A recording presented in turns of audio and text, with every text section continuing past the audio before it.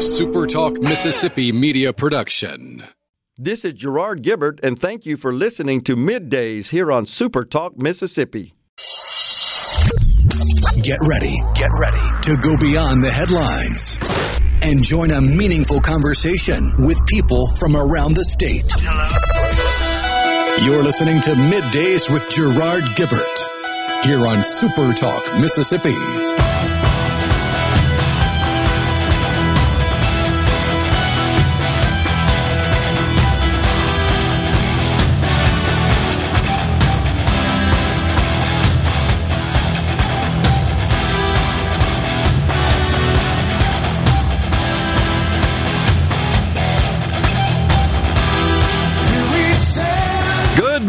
Everyone, and welcome to Midday Super Talk Mississippi. I'm your host, Gerard Gibbert, along with Rhino in the Element Wealth Studios, guiding you through the middle of your day with facts, fodder, and fine music on this Friday Eve.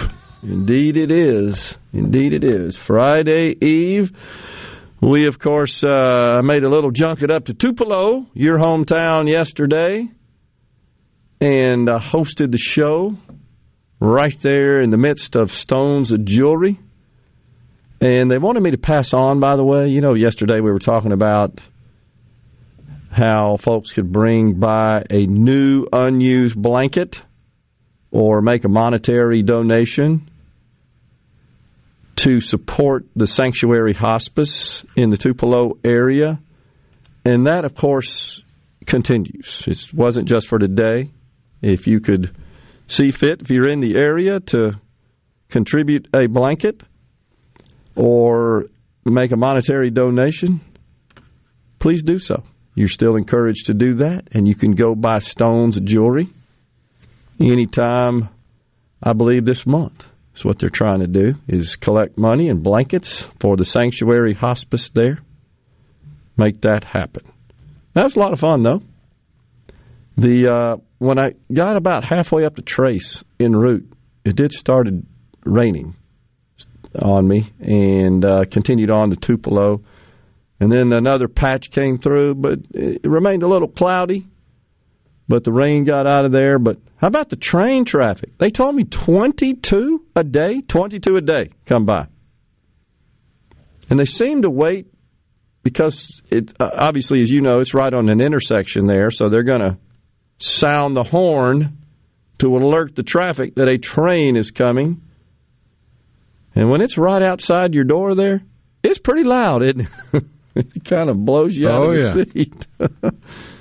Oh, gosh. But I guess that means good news, right? Because the train is traveling on the tracks there full of freight cars that I hope are full of freight. I guess the big news is Brittney Griner. She has been released out of jail in Russia. Correct? That hit the wire this morning. Is it just me, or does it seem like the news is making a bigger deal of that than it really is? I don't know. I mean, there's a joke in there about the most impressive WNBA trade ever or something like that. But yeah, I won't go there. True. It just seems like that all of the outlets are covering this one, and it has hit the wire this morning. It crossed over. Big old deal. I don't know if that really is something that big or not. It's kind of hard to tell, but nonetheless, the news thinks it is. The Dow up 196. Stocks are on the rise as the investors are scratching their heads trying to figure out about this possible economic downturn that is being predicted for next year in particular. So the CEOs of J.P. Morgan and Bank of America were interviewed a couple of days ago and had a totally different take on what we can expect next year. And J.P. Morgan is, Jamie Dimon, CEO of J.P. Morgan, is a more doomer gloomer type that is offering a very dour outlook. And Brian Monahan over at Bank of America says, mild recession. So investors are trying to extrapolate from that and figure out where this market's going and the economy really is going and how that will impact the market. I think we're going to see lots of negative guidance coming out of corporate America over the next couple of months as earnings are released, meaning they don't have a very positive outlook about the future, in the short term at least, for 2023. And that is going to weigh on the minds of investors, and they're going to probably sell off and pull to the sidelines waiting for better news and better times. There's still a whole bunch of cash out there on the sidelines, but it's hard for the average person to process all this and figure out where it's going. No doubt about that. But that's kind of where we are at this point. Lots of soul searching by the Republican Party after the loss of the Senate race in Georgia, and honestly not faring as well as expected in the midterms. I think they're having some internal sales meetings, as you would say. Harmeet Dillon, that's her name, right? Is now announced.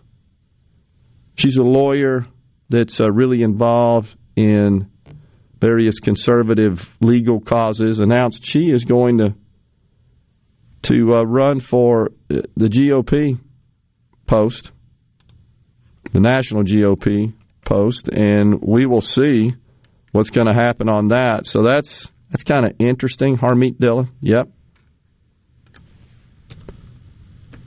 Says she's in. Says we really need somebody new to step in and kind of right the ship. But, honestly, I think one of the issues that did plague and pull down the Republicans, she would go, of course, against, I didn't say it, Ronna McDaniel, the current GOP chairperson of the Republican National Committee, the RNC. Essentially responsible for getting Republicans elected in the country. So Harmeet Dillon, her bid could mean a fairly significant change in the philosophy and the operation. But one of the things Ms. Dillon pointed out was that Republicans really didn't have a message. So while poll after poll shows folks consider inflation, for example, and economic matters their top concern, it's pretty hard to put your finger on exactly what Republicans messaged as a way to address that high priority issue.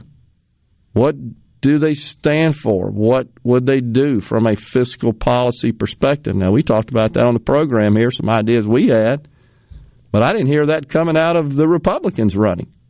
I think one of the things I said, Rhino, is I'd review every executive order signed by President Biden that essentially focused more on climate change, Green New Deal objectives, and made it extremely difficult and not very opportunistic for oil and gas companies to increase production and explore more, build refineries, build more facilities, drill more, et cetera. And, of course, dealing with all the red tape to get that done is a nightmare.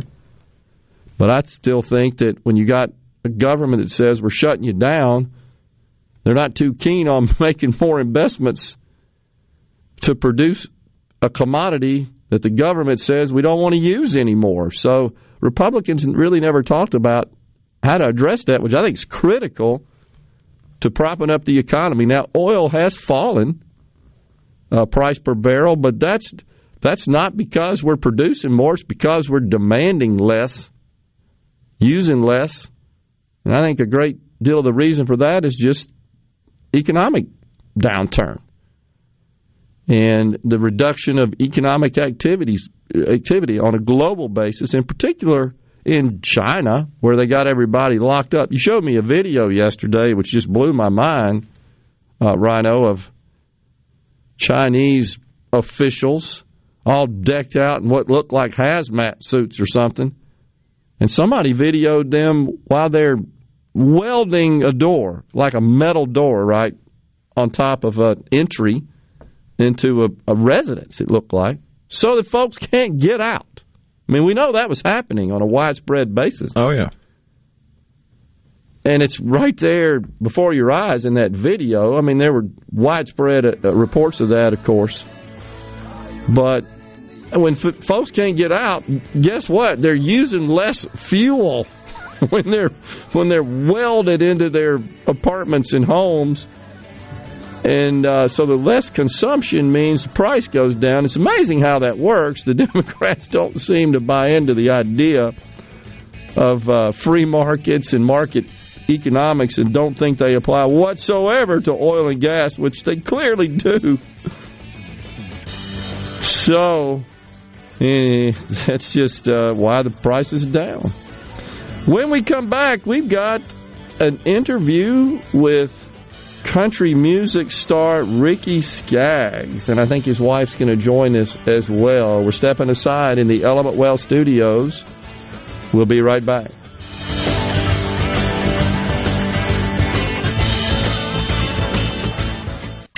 Middays with Gerard Gibbert. Let's do this. On Super Talk, Mississippi. Let's go.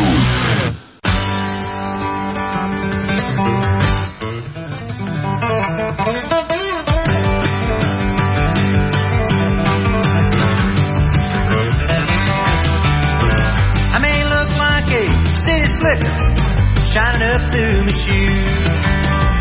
Underneath, I'm just a cotton picker, picking out a mess of blues. Show me where I start.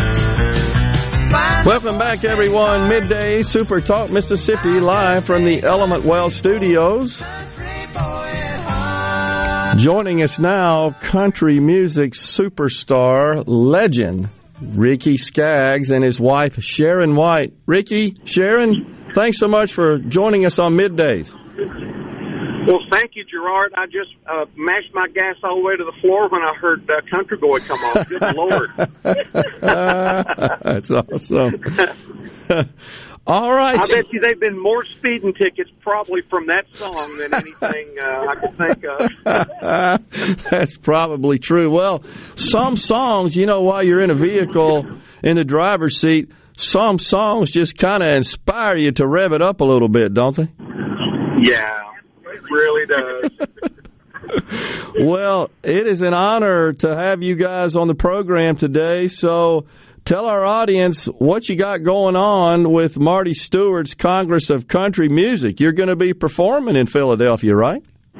Yeah, Friday night. We're really excited about it. I know Marty and Connie's going to do tomorrow night, Thursday, and so we're coming down especially early to see them, and this has been such a dream and such a project for Marty for so long, and we just didn't want to miss this. This is grand opening weekend, and we wanted to be there to support him. We've known Marty, since he was 14 years.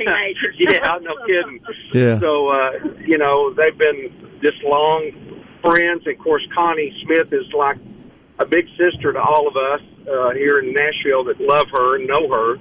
And so we just wanted to be there. So he called me a couple of months ago and asked me and Sharon to come down and take Friday night, And so Kentucky Thunder's coming down, my band, and we're gonna play some hot bluegrass, and then we're going to be doing some songs from mine and Sharon's CD called Hearts Like Ours, and it's going to be a great time. We might throw a Christmas song in or two, too. Sure. So we're happy about that.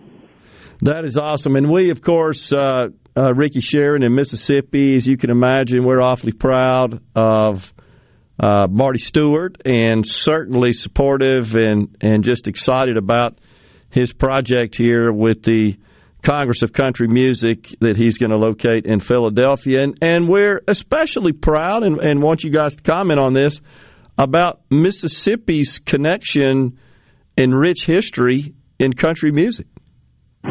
Well, it has had a long history. There's so many people from Mississippi that have migrated to Nashville and become great entertainers and recording artists, songwriters, and I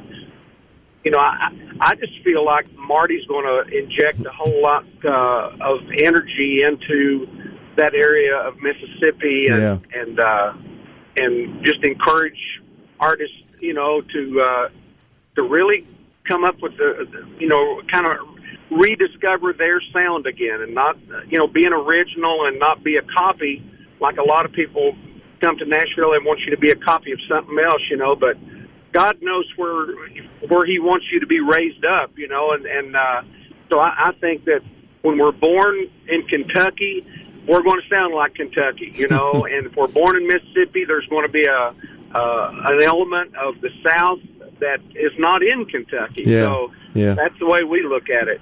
That's a good way to put it, but all part of that same genre that is loved by millions across the planet. Sharon, you perform with your sisters, Sharon, and also with Cheryl and your father, Buck, in this group called the Whites. And I read your story about that. What inspired you, it appears, is just your belief in the value and the power of family. Yeah, we grew up. Cheryl and I grew up hearing Daddy and Mom sing and play. My dad was always playing music. He was always part of a band. And it was the most natural thing in the world for she and I to sing, too. And he always wanted, he wasn't satisfied with just jam session in the living room. He wanted to perform. He wanted to do our music, do his music for people to hear it. And so when we got old enough and good enough, he put us in the show, and before long we became a family band. And there's just so much, as Ricky was talking about history and music and all that, so much of especially country music and gospel music history is all centered around family and family music, and all of that is part of what the Whites have been. My dad was born and raised in Texas, and so he's a honky-tonk Western swing piano player and mandolin player at heart. But the main element of our music is the family thing, and he loved mandolin, loved Bill Monroe. So there's so much acoustic music that's part of what we do too. And we moved to Nashville. I was a teenager. We moved to Nashville in 1971 with the dream of just being able to make our living as a family, playing music. And then in 1984, we were made members of the Grand Ole Opry. We've had a lot of blessings that have come our way. And, my daddy next week will be 92 years old. Wow. And he still can play. He's losing his memory. He has Alzheimer's, and so his memory is fading, but his music isn't going anywhere. He loves music, and we still play the Opry from time to time, and I'm just thankful and blessed that we've had so many good years as a family to be able to play. And I'm thankful that I can still go out and sing with Ricky. Cheryl is on the road this whole month with her daughter and son-in-law doing a Christmas tour. They were her son-in-law is Andy Leftwich, who played in Ricky's band, Kentucky Thunder, for about 15 years, I think. And so he and Cheryl's daughter Rachel have their own thing going now, and they're doing the Christmas tour and this month. And Cheryl is getting to tour with her daughter and son-in-law. So it just goes on, and family is a wonderful part. It's just a wonderful part of all of it. I'm thankful for that. That's awesome. Ricky, you got a big old trophy case. I just got to brag on you a little bit. 15-time Grammy Award winner, legendary, maybe the best of all time guitarist Chet Atkins said that you single-handedly saved country music. That is incredible. Yeah. And I know you've had a storied career, a successful career. You've brought so much pleasure to so many country music fans. What do you attribute it to? What inspired you? And you're still kicking, and you're obviously still performing, and you're on top of your game. Well, I always tell people when I hear that Chet quote that Chet was not taking his meds that day. I don't know about that. Well, he was a dear friend and someone that I really looked up to a lot.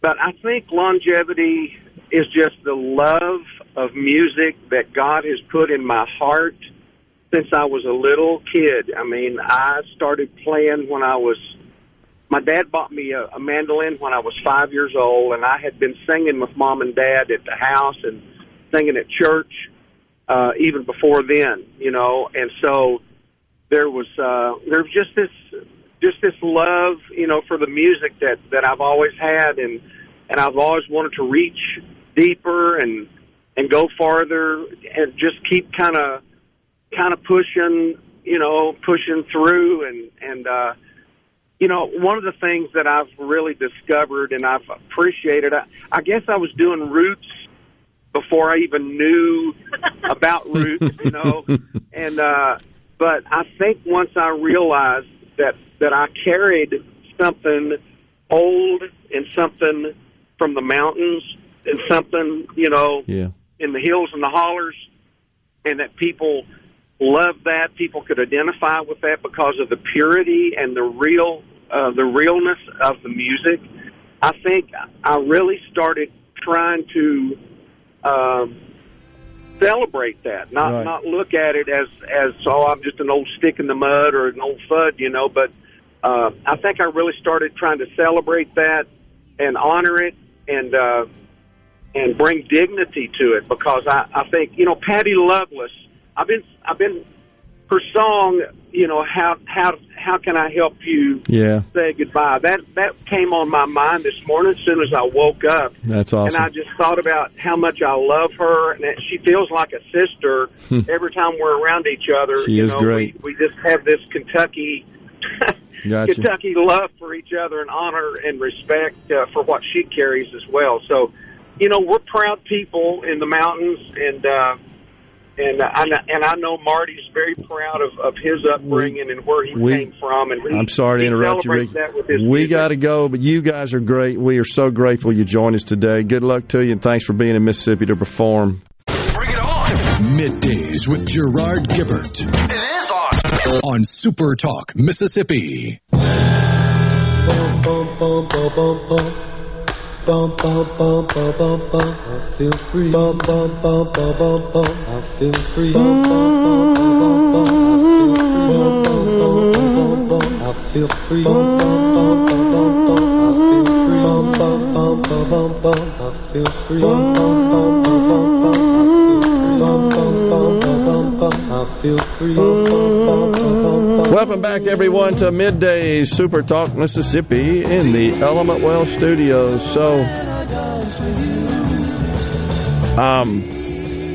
Ryan, I'm familiar with Ricky Skaggs and certainly familiar with him before our interview today, but I really hadn't dug into his bio to any degree. Man, incredible. Oh, yeah. I was blown away, and I'm looking at it now. It's amazing just looking at the breadth of genres and artists he's worked with in, say, just the latter couple decades of his career, not even including in his heyday, right, in his younger years. Right. I mean, you just look at, I want to say it was around 2000 or 2001 where he took the stage with Fish, the jam band. And then, a decade later, he's doing stuff with the Raconteurs. And then he goes out there and he does some work with Barry Gibb. Unbelievable. And he works with all these different artists from all these different genres, but he still brings his sound and his style to the music. He's just an abundantly talented, gifted musical artist.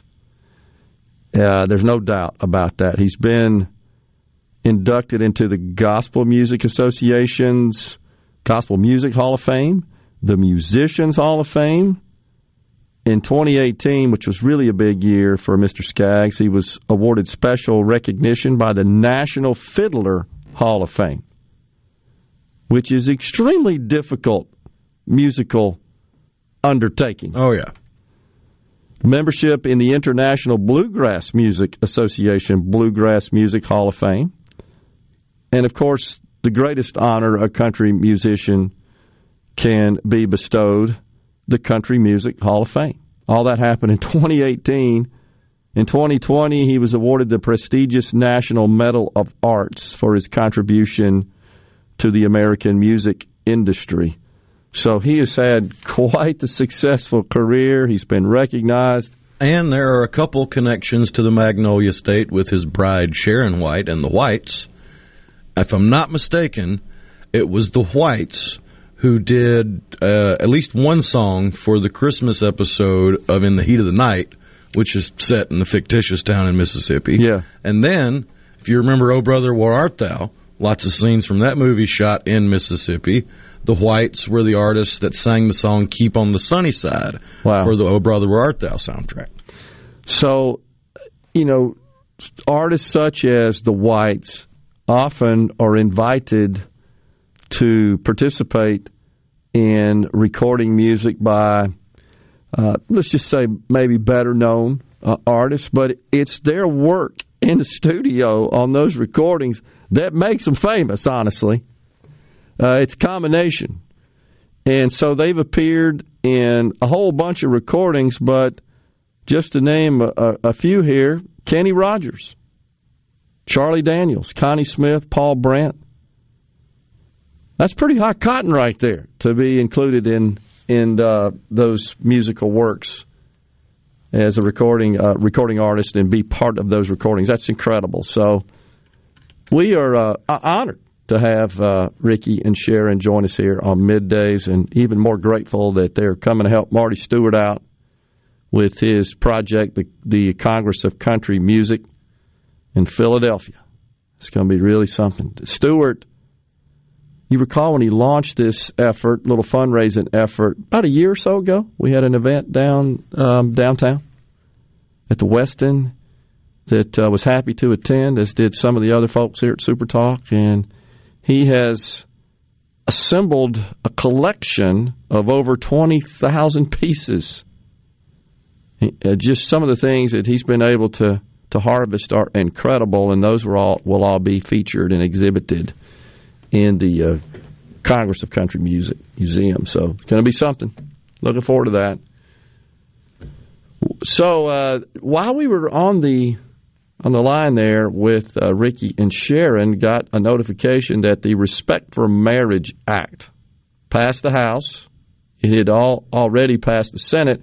And recall, after it passed the Senate, on a bipartisan basis, we had our friend Aaron Rice with the Mississippi Justice Institute to come on the program and break it down for us and kind of cut through some of the misunderstandings, but also expose and provide a nice summary of the bill and what it does, what it provides for. So it passed the House 258 to 169. 39 Republicans voted for it. On the Senate side, our senators, so I don't know how the votes were cast with respect to our delegation. Hadn't looked at that yet.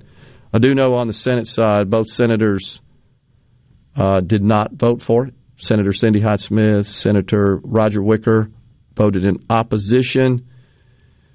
Not a whole lot of explanation of their votes that I could find. There may be some other info out there I just couldn't locate.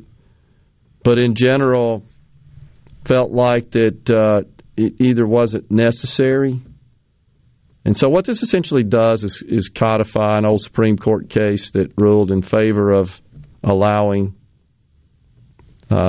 certain individuals to marry, that such as same-sex couples, interracial couples as well, I believe. And this was a decision that came down in Obergefell versus Hodges that took same-sex marriage out of the hands of states, said it is a right guaranteed Now, that did not include interracial marriage. I do not believe that decision, just same-sex.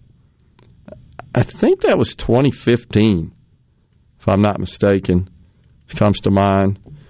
So essentially, this is almost a preemptive effort, if you will, that just as Roe got reversed, and we've heard the president say that it's his top priority. If they had retained control of the House, and now clearly they have control of the Senate, that a top priority for the president was to codify Roe v. Wade. And so even though you have a Supreme Court case that with Dobbs that reversed a prior Supreme Court ruling, certainly the Congress, with the signature of the president, could enact a law that essentially, the term is codified, would make the law of the land equate to Roe v. Wade decision, protecting, if you will, the right to an abortion. But that's not going to happen with the House going in favor of the Republicans. And so Democrats have been criticized by their own for not codifying Roe v. Wade in prior congressional classes when they had control, such as when Barack Obama was elected. Why didn't they do that then? They could have. But I think they would tell you, well, we never anticipated there would be a Supreme Court case that made its way to the Supreme Court that would be ruled by the Supreme Court justices the way they did, which reversed this prior 1973 case. And so they just didn't invest any time in it, and it wouldn't have taken a lot. So they're somewhat negligent in that, okay, well, you left the door open and never anticipated the court would have a composition that it does, where the majority of the justice saw fit to reverse that prior ruling, is exactly what happened. So this is more, to me, kind of a preemptive move, protecting against a possible challenge to the Obergefell case that made its way to the Supreme Court. The Supreme Court says, reverses that ruling, which allows same-sex marriage. And so what's happening here is that the Congress has acted. This will head to Joe Biden's desk. He will, of course, sign it, and it'll make it law of the land. Now, I guess it could be challenged. Always that opportunity exists. And if that makes its way to the Supreme Court, then they'd have to... You got so much... They may not even hear it, right? They can say, no, we're not hearing it. Once it's codified into law, about the only way the Supreme Court's going to hear it is if they think that what they codified is unlawful. And that'd be a tall order, a tall legal not hurdle. Unlawful, unconstitutional. Unconstitutional, which, I'm sorry, because it is the law. The law is unconstitutional. You're right. You kind of conflated the terms there, but and that's their job. That's essentially what they exist for. Yes or no, that it conflicts with the Constitution. That's the purpose of the highest court in the land. Which is ultimately why Roe got struck down, because that was the court stepping out of its swim lane and creating law. I think they got it right. And all they did, again, despite what the Democrats say, which is they're banned abortion in this country, no, they just sent it back to the states where it belongs. So you don't like it? Move to a state that supports it, that has enacted laws that do allow abortions, sometimes all the way up, in some states, all the way on demand up to the end of the third trimester, which is nuts. We're coming right back in the Element Well studios. We've got Getty Israel after the news break at the top of the hour. Are we going to do this? Middays with Gerard Gibbert. Keep rolling. 3, 2, 1. On Super Talk, Mississippi.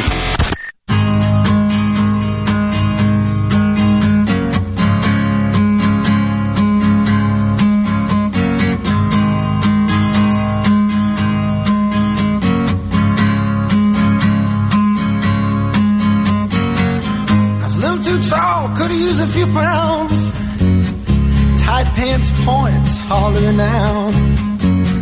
She was a black-haired beauty with big dark eyes.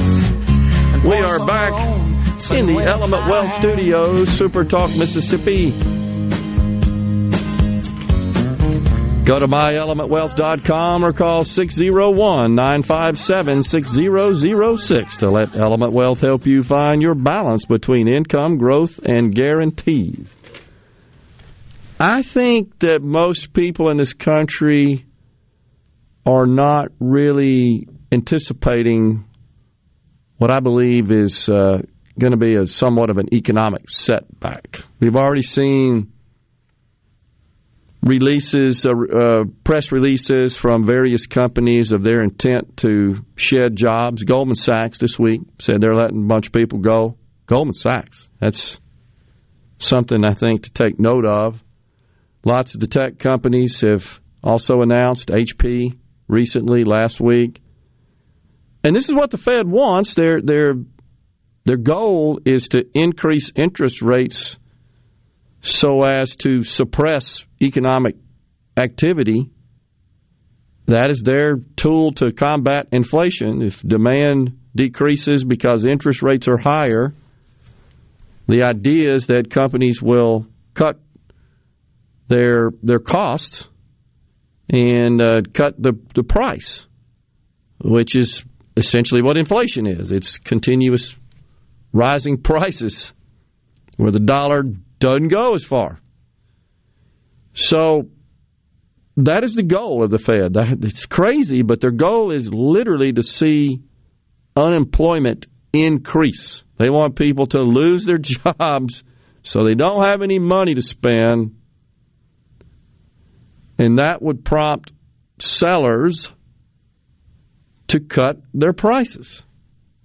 See old demand supply. Nothing more, nothing less. And the Fed's major tool, they only have two, and that's the primary one they have to discharge their goal, which is price stability. That literally is what it says on their website. Optimum employment and price stability. So, literally, folks, if we got an unemployment report, a jobs report that showed an increase in the unemployment rate and a decrease in the number of jobs created, as crazy as it is, the market would react positively to that, because that translates into, okay, well, the Fed maybe will stand down on its rate hiking activity and decisions, and markets like that, because that's good for stocks. It means that money goes into stocks and out of fixed income securities that are more attractive because interest rates are rising. So those are the crazy dynamics at work. I'm only conveying that I think the 2023 is going to be a tough year from an economic perspective. The first half. I think the second half is going to show a rebound. Just an opinion here, just a theory, but I think we're poised to see a number of earnings reports that will reflect negative guidance. We just don't feel good. This is what these CEOs of these big companies are going to say. We don't feel so good about our future. We see decline in sales and still grappling with increased costs, and that's squeezing profit margins, and all that figures into the decisions made by the market. I do think, however, we will see the old Santa Claus rally between now and Christmas, and we're likely to see some green for the next couple of weeks, and a lot of folks are thinking about selling into those rallies and cashing out and sitting on the sidelines, anticipating more in the way of a bear market pulling equities down, and that gives them, with the cash they've got from selling into the rally, an opportunity to buy into that and then ride that out. So I'm still pretty optimistic by this time next year where we will be, but I think we got some more tough times before we get to that point, because we're trying to get this sticky inflation. I learned this morning, I was in a board meeting, and learned this morning about a decision that we were making at the Madison County Economic Development Authority, and our civil engineer informed that the price of PVC pipe is scheduled to increase by 10% Monday. You heard anything about that? I mean, I don't buy PVC on a regular basis, but obviously in his line of work, they deal with that, right? So he just informed us of that. So there's projects out there that involve the use of PVC pipe, as you can imagine, especially in civil engineering projects. And so now we're looking at the price going up, and all that I think is just part of the trend of rising prices and inflation. We're taking a break here on Middays. When we come back, Getty Israel, founder and CEO of Sisters in Birth, population health expert, author, and mother, is Miss Israel. Talk about health care for women in Mississippi after the break. Get ready to go beyond the headlines and join a meaningful conversation with people from around the state. Hello? You're listening to Middays with Gerard Gibbert here on Super Talk Mississippi.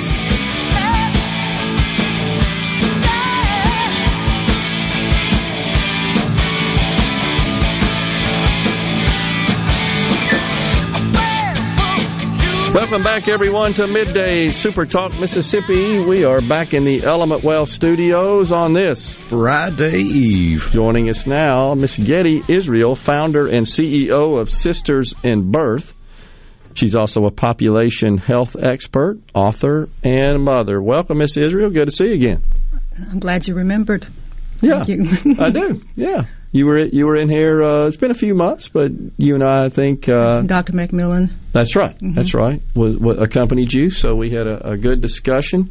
Move up a little bit closer to the mic there. Yeah. Okay. All right, so tell us what your organization does, the Sisters in Birth. Tell us about that. Well, it does two significant things, providing clinical care, namely midwifery care, to pregnant women, particularly Medicaid pregnant women. Mm-hmm. And we also provide evidence-based community health services through our community health workers that focus on health education, weight management, like obesity counseling and nutritional counseling, addressing a population that has a high rate of obesity that leads to maternal diseases and poor health outcomes. So we've integrated those two services under one roof, where patients get the clinical care as well as the non-clinical care. But it's all about preventing diseases. Okay, so is it mostly focused on preventing diseases postpartum? No. Okay. The thing about postpartum diseases, those diseases, the risk factors for those diseases usually occur before postpartum. Yep. Okay. So it's all about addressing those diseases those risk factors as soon as a person comes through the door. The typical pregnant woman who comes through anyone's door in Mississippi is going to be overweight or obese.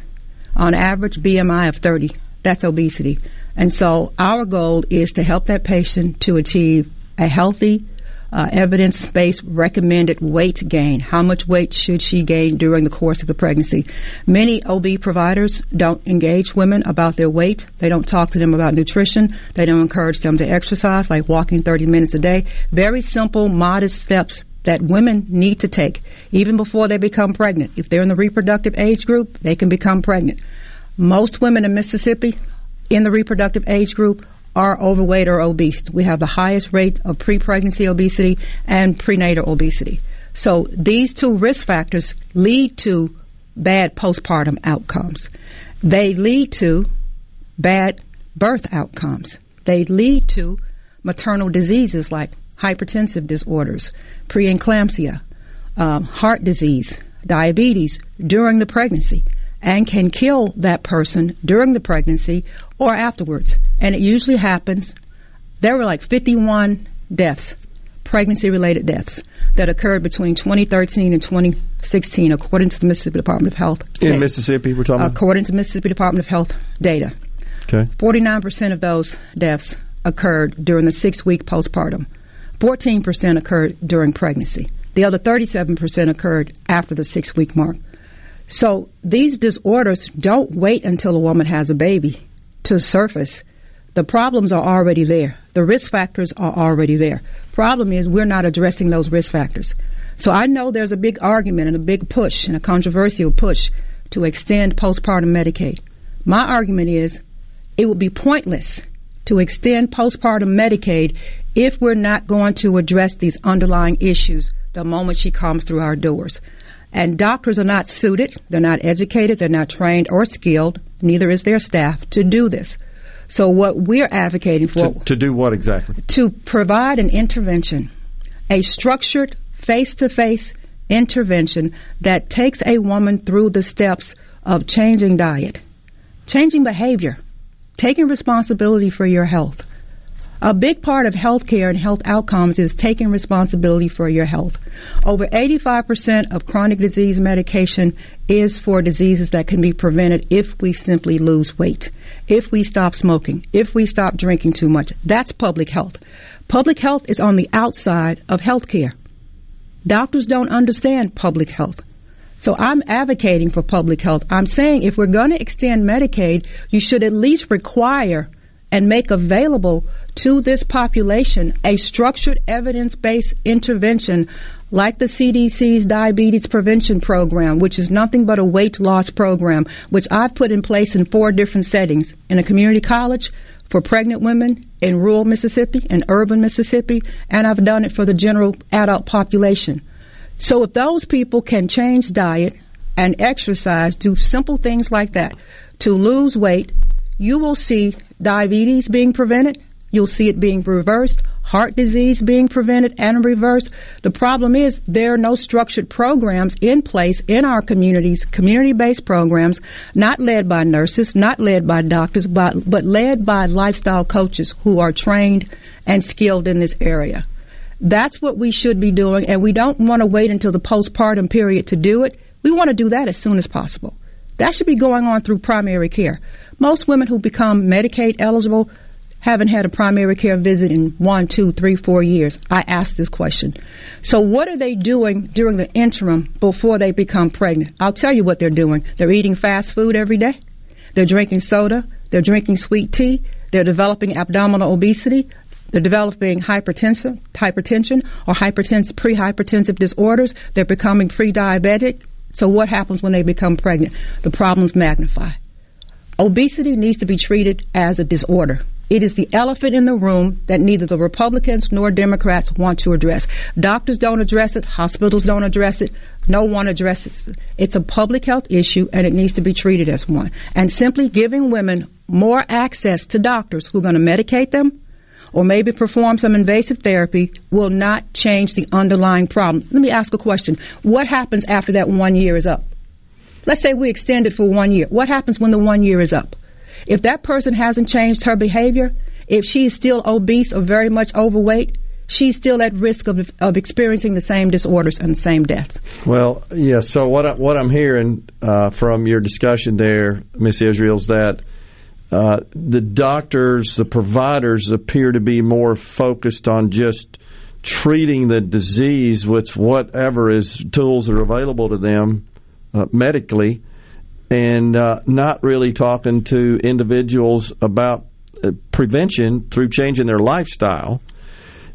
I'm a little astonished to hear that, in all honesty, that you're saying that I think I heard you say that the providers, the nurses, et cetera, medical staff, professionals, don't even know how to do that. They're not trained.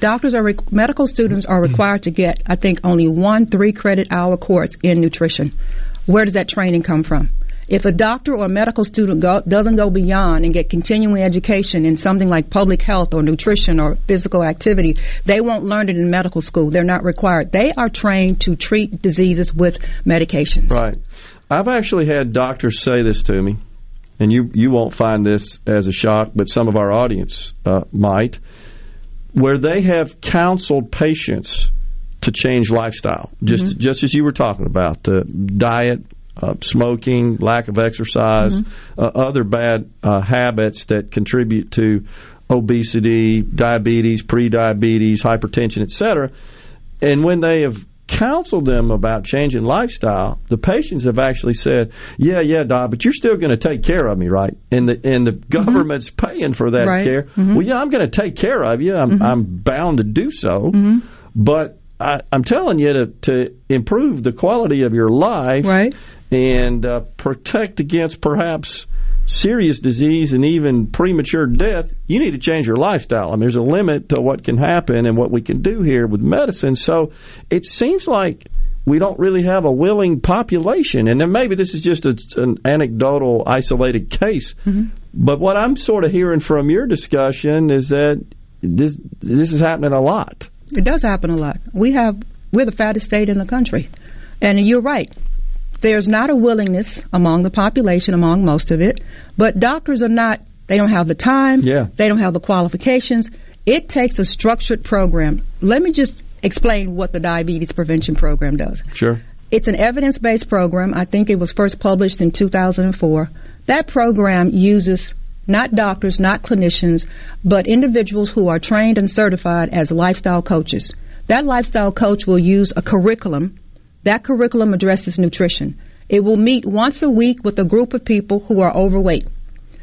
Those people will go through a curriculum learning about nutrition, how to change behavior. They'll be coached through the process. And in addition to that, what we did was we actually exercised or led structured exercise sessions, at least 30 minutes, with our participants. Those participants were then required to walk at least 30 minutes to an hour a day.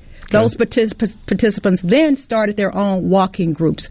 And from that point on, it began to grow. Every week we checked their blood pressure, we checked their body measurements to see if they were losing or gaining. There were over 1,200 pounds lost among two groups right there in Natchez, Mississippi. Now, most of the people who joined did drop out because they did not want to make the changes. But here's the thing. Hold that thought. We'll continue the discussion on the other side of the break. Okay. Thank you. We've got Getty Israel, founder and CEO of Sisters in Birth, in the Element Wealth studio. Stay with us.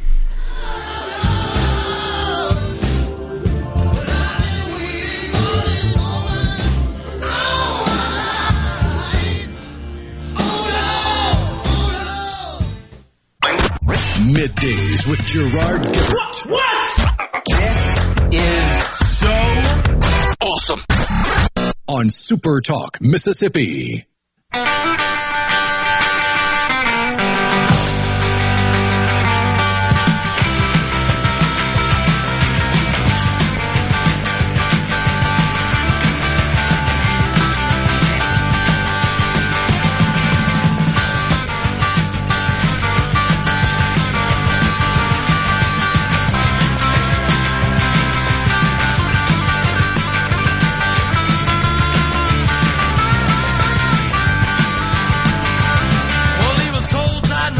We are back in the Element Wealth Studios, Super Talk, Mississippi. We've got Getty Israel, founder and CEO of Sisters in Birth, also a population health expert, author, and mother as well. So the thing that always strikes me about this issue is it's got so many aspects to it. So many layers. Right. So you've got the financial aspect. You cannot ignore that. Healthcare costs money. And honestly, when folks... So disease is such that it's not selective. You know, it doesn't say, well, I'm going after this segment of the population. Some of it is just inexplicable. You just contract diseases, and we're still trying to understand that. Regardless of what you do. Right. And then a lot of it is, well, you led a lifestyle that contributed to it. Significantly. Right. And promoted it. Significantly. And you ended up sick, essentially. And then the other aspect of it is there's a moral and an ethical piece to this. We're, thank God, in this country, despite what a lot of people say, we take care of everybody. We don't deny, for the most part. We don't really deny care.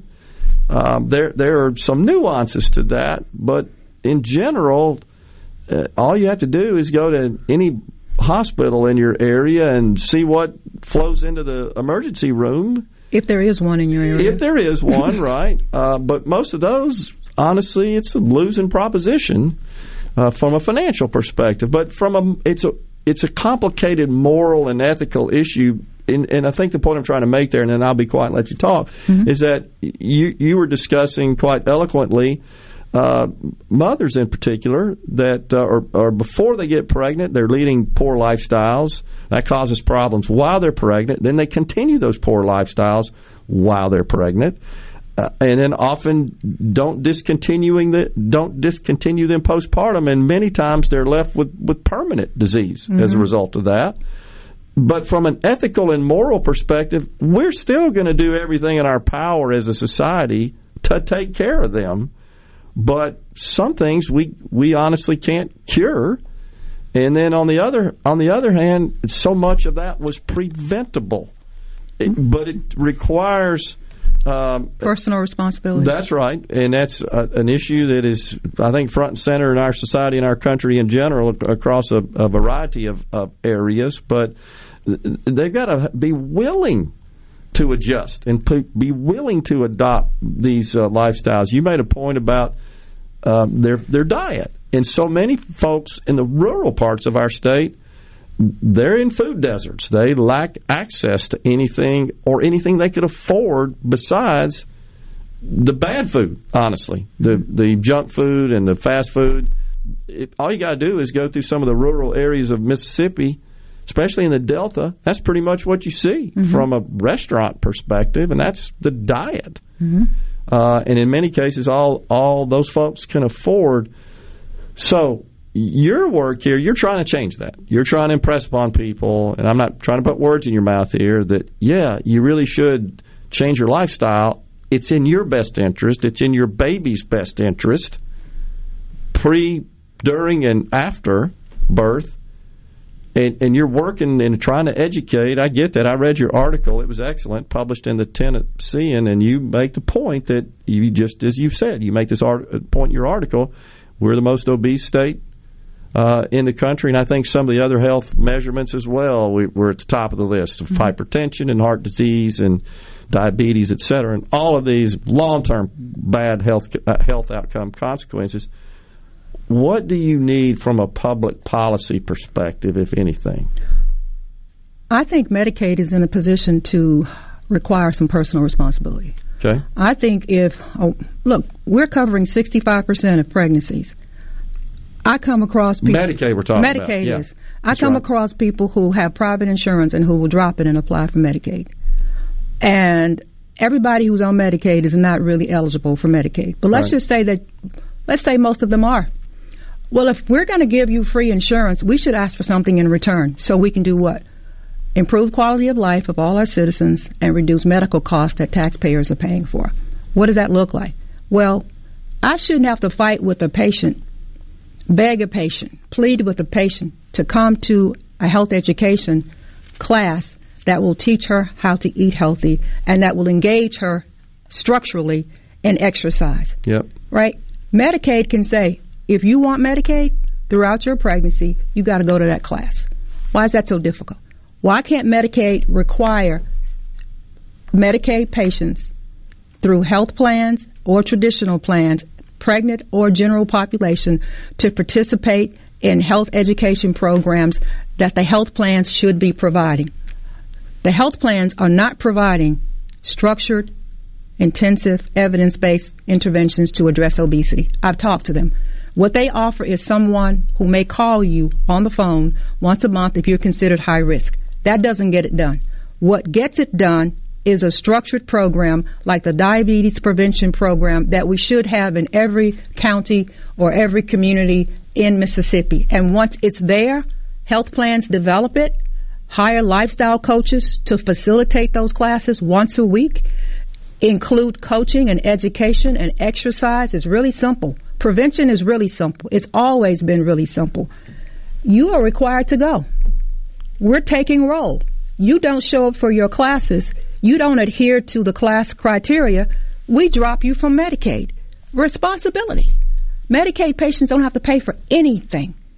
And there's a sense of entitlement among many of them. They want everything to be free. Well, if it's going to be free, we should ask for something or demand something in return. And the best thing we can demand in return is that we put these programs in place across the country, across the state, and require them to be engaged to go and participate. We also need to treat obesity as a disorder. It is the elephant in the room that everybody ignores, even though it is strongly associated with almost every chronic disease known to mankind. Why can't I bill for obesity? I can't bill for obesity counseling. Okay. Not through the health plans, not through Medicaid. Well, the obvious question is, Miss Israel, have you spoken to our lawmakers? Lawmakers, Lord have mercy. Well, they're the ones that could change this, or have you spoken to the Division of Medicaid? Yes. The Division of Medicaid has made it clear that they do not cover obesity counseling, directed me to talk to the health plans. Health plans do not cover obesity counseling. The health plans have some superficial approach towards patients, whether they're pregnant or not, who they consider may be at high risk.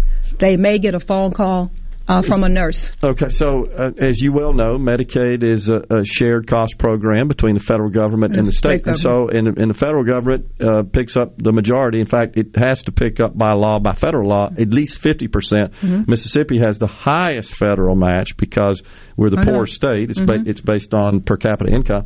So I wonder if the reason Medicaid opposes your idea is because... I'm not saying it opposes my idea. Okay, well, they haven't adopted it yet. Maybe though, right? Because we don't have the right people thinking and making policies. Hold on a second. Let me ask this question. And I haven't researched it, and I'm not sure you have, but obviously you know quite a bit about this issue of obesity. Is it because the federal government in its reimbursement for Medicaid services won't pay for obesity counseling? I don't know. Okay. I don't know. Okay. I've tried. I'm trying to get an audience with the chairman of Medicaid in the House to have this discussion. The U.S. House? The House here, State House here. Okay. Yeah. And I've made several phone calls to do that. I haven't had the opportunity to meet with him yet to talk about this. Okay. But I have talked to state lawmakers.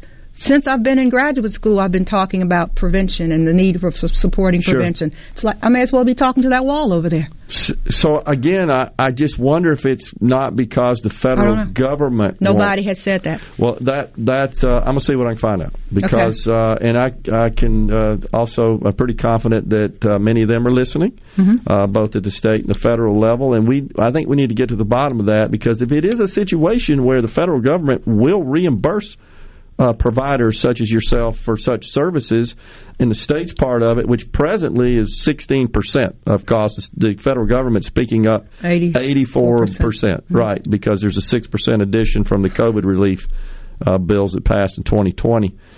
I just wonder if that's the reason, if that's the holdback, but we need to dig into that. It makes a lot more sense to me to spend money on preventative services because that saves us money down the road. That's a lot of money. I mean, that just stands to reason, pretty logical. And your honestly, Ms. Israel, your stance and your position that we need to introduce more personal responsibility, and if we're giving you something, we need something in return.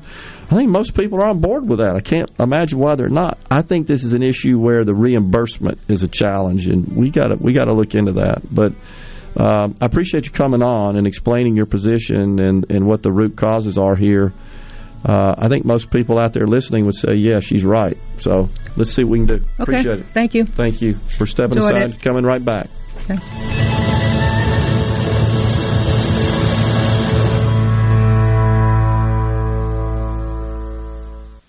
Attention, adoring fans! It's time for Middays with Gerard Gibbert on Super Talk, Mississippi. Standing in the rain with his head hung low, couldn't get a ticket, it was a sold-out show. Heard the roar of the crowd, he could picture the scene, put his ear to the wall, then like a distant scream, he heard one guitar, just blew him away. Welcome back, everyone, to Midday Super Talk Mississippi. Little Foreigner, Lou Graham's iconic voice, bumping us into this segment here on the program. Coming up at 12:05 today, Shawaski Young. You remember him, former candidate for Mississippi's 3rd Congressional District. Get this, he's going to talk to us about 10 things that he believes the Mississippi Democratic Party needs to do to be a more viable and engaging organization. So I look forward to that discussion with Mr. Young.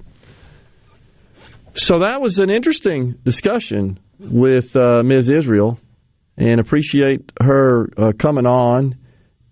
And I always appreciate when someone who is dealing with and really in the midst of a very thorny and controversial issue, just being honest from the perspective of what she believes and her convictions. And you got to respect that. You may not agree with her, but you got to respect a person that's just direct and succinct in their communication about their beliefs and their views, and doesn't beat around the bush and hesitate to answer the questions. And when I point blank asked her, what do you think we need from a public policy? She answered it. You may disagree with it, and that's perfectly fine, but it's not like, well, it's, sometimes, Rhino, you'll ask, and after the response has been given, you scratch your head and say, what exactly does that mean? That wasn't the case here, and that's the only point I'm trying to make. And so it's the only way you can break through to get to some solutions to these difficult problems. And keeping just pure politics out of it, which unfortunately tends to be the typical approach. So I think we got to get her connected with people in the legislature to hear what she has to say. And don't dismiss what she has to say. And she, folks, after the interview, before she left the studio when we were off the air, she extended an invitation to me, personal invitation, to go visit her clinic, see her work. And I think I'll take her up on that, but I feel like I may grab a couple of members of the legislature that are involved, in particular in Medicaid, and ask them to accompany.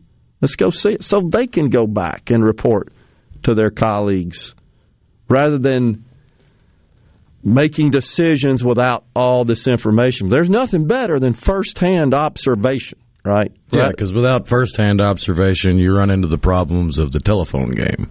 Correct.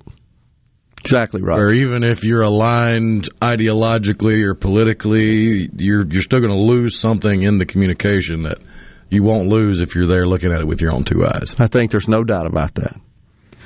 And I know I've shared this story before. I didn't on the air today, but I had the opportunity to tour the neonatal intensive care unit at UMC. I know I've shared it before, but I think it bears repeating. I mean, we're talking a few miles from here, where we're sitting. And the first thing that I think comes over you is it's when you see the nurses literally running around in that place. And it's big enough, this room, this intensive care unit, for babies, human beings. And they are in these bassinets, and there are several rows of them. I think they told me they could accommodate 60 simultaneously.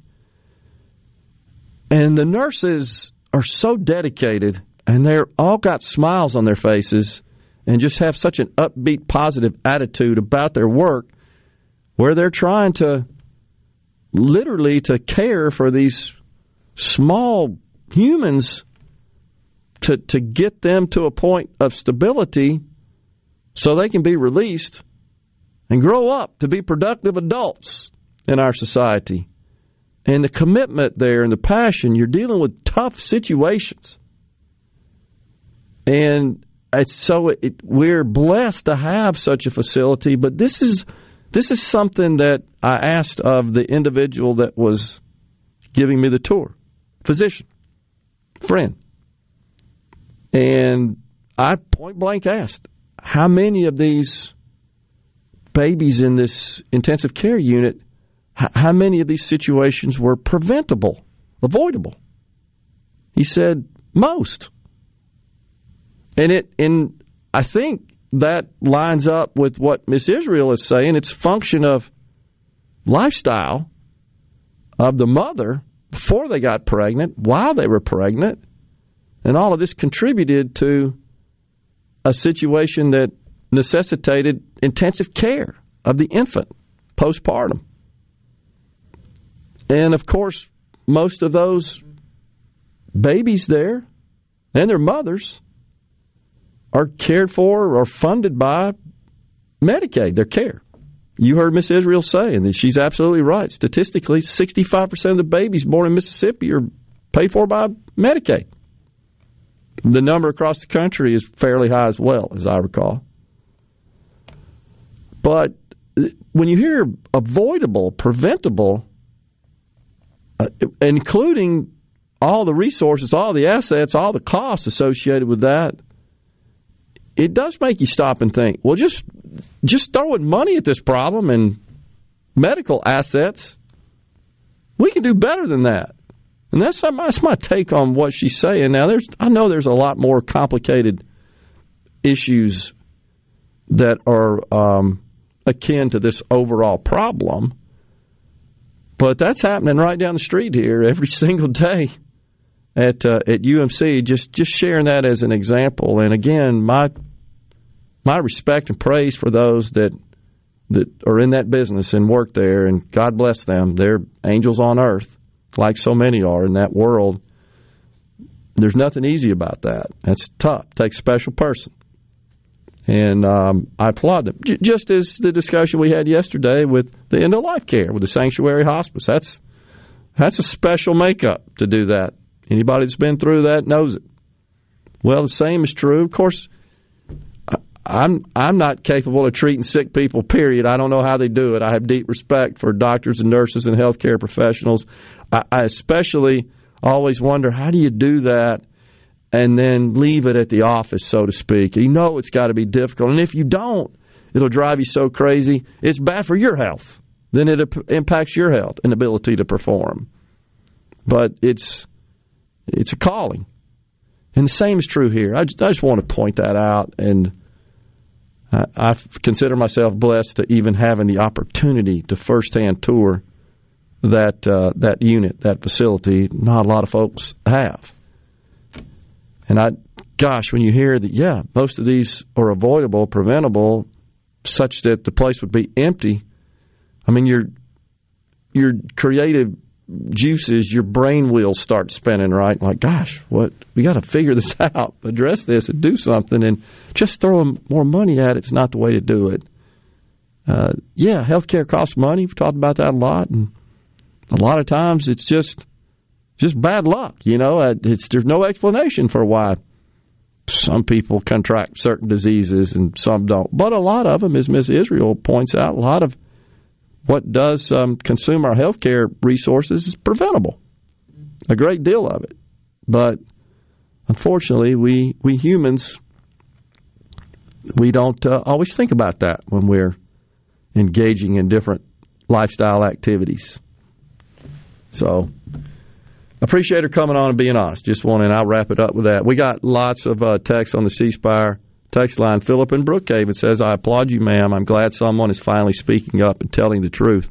Mike in Gulfport, she makes me want to expand Medicaid if the requirements that recipients must get involved and drop Medicaid, get basic training and adhere to certain lifestyle requirements, or they're booted off the rolls. I just don't see that happening. Agree. Paula Meridian, welcome to the Conservative Party. I'd like to see some kind of tax incentives for Dollar General and Walmart. They are every 8 miles in the state of Mississippi tied to carrying some fresh fruit and vegetables. They already do in some areas. Yeah, and the sad thing is that the food that's worse for you is the cheapest.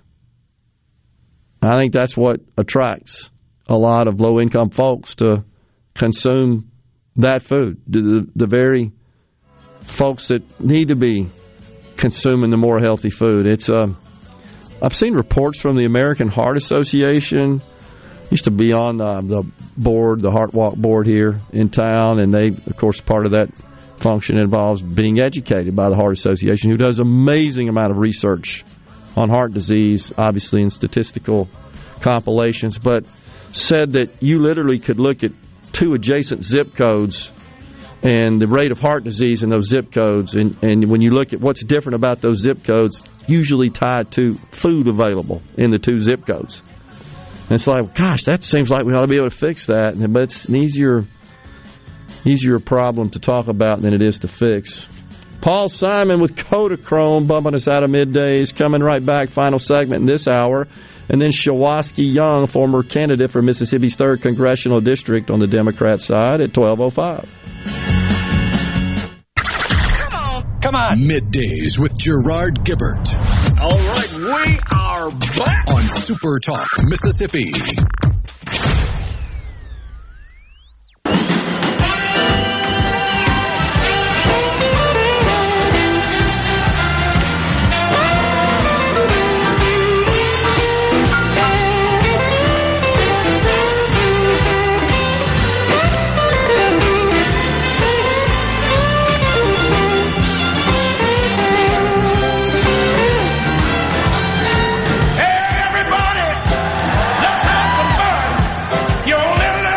Welcome back, everyone. Midday Super Talk Mississippi.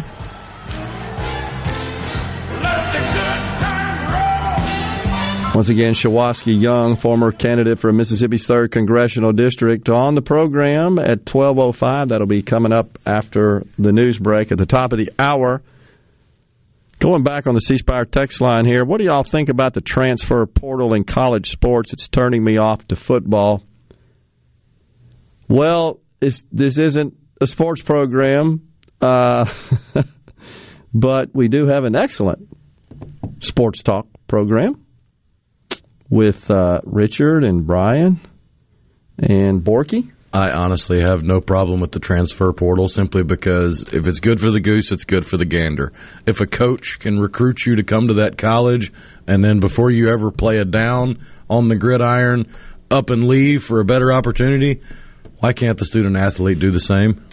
Yeah, so it used to be because the school was extending to you some remuneration, that being a scholarship, right? And so in exchange for that, you sign a letter of intent, you make a commitment to stay there, and if you want to transfer, it's a pretty difficult process. But now that those guidelines, those rules have been relaxed and diluted somewhat. You know, here's my thoughts on it, and I'll get off the soapbox. I've thought for about 10 years now that we are moving towards total privatization of college athletics. I just do. And you keep seeing it occurring on kind of a gradual basis. So we've got, for example, the transfer portal. Really makes it very fluid, obviously. And then the NIL, where athletes are getting paid an exorbitant amount of money. We've got the NCAA dropping the requirement to pass standardized tests, ACT, SAT. I think if you're going out of state, if you're staying in state, I believe it's just the ACT. I could be wrong about that. Somebody might want to check me. But nonetheless, standardized test requirement to be certified by the clearinghouse, the NCAA clearinghouse, which makes you eligible to sign a letter of intent and play college athletics. So they're going to drop that. I think what you're going to see pretty soon, and there's also a GPA requirement out of high school that has to be maintained, and you have to graduate with a certain GPA out of high school to be admitted to at the D1 level. I think in the NCAA period, D2 as well, and there's a D3. But so you have to have a certain GPA to qualify. I think they're going to drop that.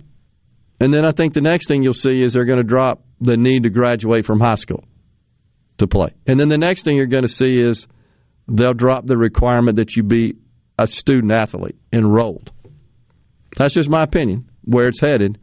And I think that athletic departments may literally be dissolved on college campuses within the university system. And it'll just all go to private companies that'll run all this, and the universities will get some sort of royalty, if you will, franchise their programs. Now, I'm not saying it's happening next year, and it's just a theory. Don't beat me up too bad on that. It's just a theory. It's an opinion. But Do you not see how we're kind of gradually moving towards that? What 2 years ago would get you put on probation and kicked out of the NCAA forever, now is encouraged, sanctioned, authorized, as an example. That's where we're headed. California, a couple of years ago, dropped the standardized test requirement to be admitted into the California public school system. Harvard has dropped it. Other Ivy League schools are dropping it. That's where it used to be the most onerous requirement. They're dropping it for equity. Total different reason, but so it just seems like that's where we're headed. Oh, let's see. On the C Spire text line, Terry says, in Boca Chica, what's the deal on the IRS investigations on transactions over $600? I thought Biden said it would be $400,000. Seems we've been lied to again. Well, there's no investigations. It's a requirement that any transaction of $600 and up using the various digital apps, Venmo, PayPal, what's some of the other ones there, Rhino? Cash App. Yeah. So they are required to report to the IRS any transactions over $600 and send you a document, kind of like a 1099, where you receive miscellaneous income for some services performed, and the IRS gets reported on that. So it's not an investigation. And what's crazy about it, unlike 1099 documents that are a reflection of income, the $600 is not necessarily income. It's just a report that you engaged in, that you completed a transaction of $600 or more. And the IRS may use that in their algorithm to determine if you got a lot of those, maybe something's going on. You're not reporting income. More to say about that later on in the program, because there's some other aspects of that are interesting. Super Talk News, Fox News, then Shawaski Young. Stay with us. And now, another hour of the talk that keeps Mississippi talking. Middays with Gerard Gibbert. Begin your transition now. Now on Super Talk Mississippi.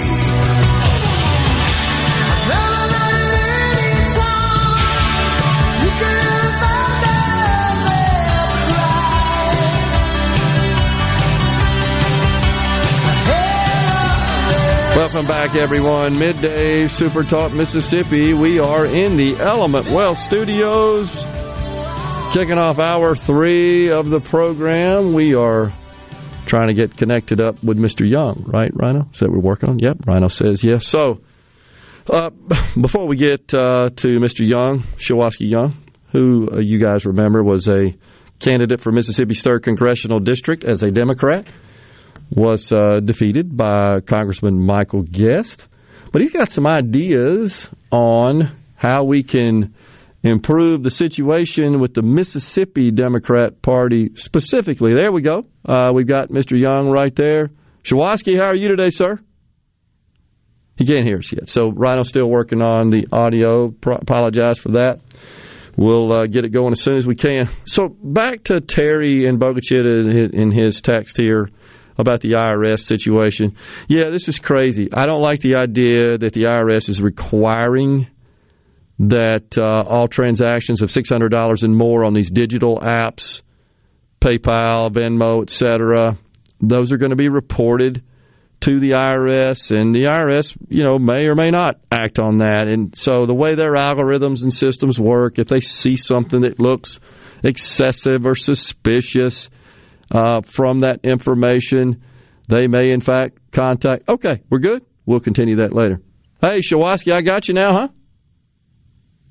You got me. Can you hear me very well? Yes, sir, we got you. All right, so when you and I last spoke, you touched a little bit on some of the concerns you had about the status of the Democrat Party in the state of Mississippi. And since then, you have compiled a list, I believe, of things you would like to see the party take on and address that you think are critical just to the overall viability and future success of the party. Tell us about that. Well, look, again, thank you so very much for having me back on Midday Super Talk Mississippi. You're right. we have seen some successes over the past years, but not at the level that we need to here in Mississippi. And looking at the fact that Mississippi just had the lowest voter turnout in the entire country at about 32%, that's inexcusable on our half.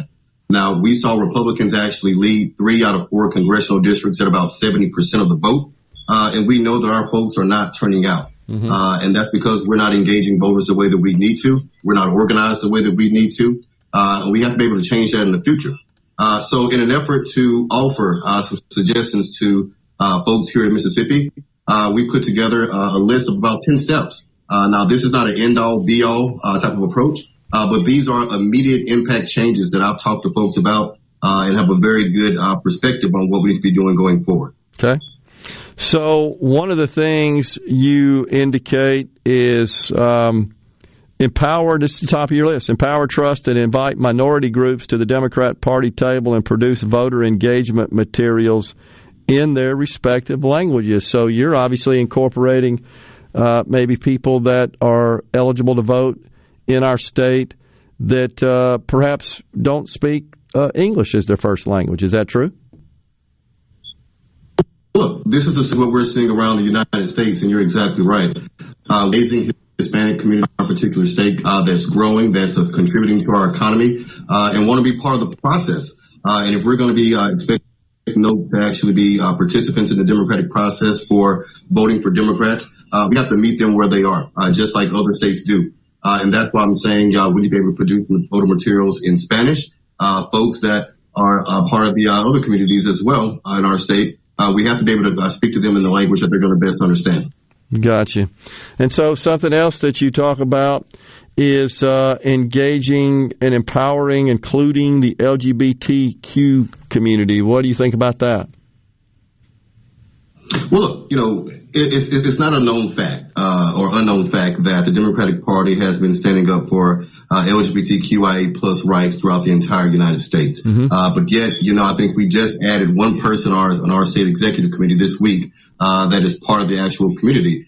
So it's great that they have a seat at the table. But we need to be able to reach out to folks in the entire LGBT community throughout the state of Mississippi to let them know that we do represent their interests and want to hear their voices, especially if we're going to be expecting their votes. That's the same thing that we're going to be doing in the African American community to make sure that folks understand that we care deeply about the African American community. It is the base of our party, but we have to speak to the needs of the African American community, just like the LGBT community as well. Have you shared your ideas, Shawosky, with the party leaders in the state? Well, look, I'm in constant contact with Democrats all over the particular state. One of the things that I'm seeing is that particular group right now has a lot of work to do. My best interest is being able to act as a citizen, now private citizen within the party, and also offer these particular measures as something they can actually take heed to. Now, I will be meeting with other party leaders throughout the state in the days and weeks to come. But I think that we can get their attention so we can change the perspective both internally and also externally in the party. Sometimes people need to put perspectives first, and without actually having the pressure to do so, oftentimes they're not going to do it. Yeah, gotcha. Something else you said was amend the race gender leadership requirement, unilateral subcommittee control, and other outdated clauses within the state party constitution. What do you mean by that? Explain that. Sure. Well, our state party constitution was one of which is backdated from the 1980s. And basically the way that it actually is right now, the person who is a chairperson of that party, whether they're black, white, or male or female, the vice chair and other party members must, but specifically the vice chair, must be someone who is of an opposite gender and an opposite race. I think that is outdated language. I don't think that speaks to the opportunity that we have for the diversity of leadership that we have in the state as a whole. And I think it limits us. And I think it also is not representative of the democratic process as a whole.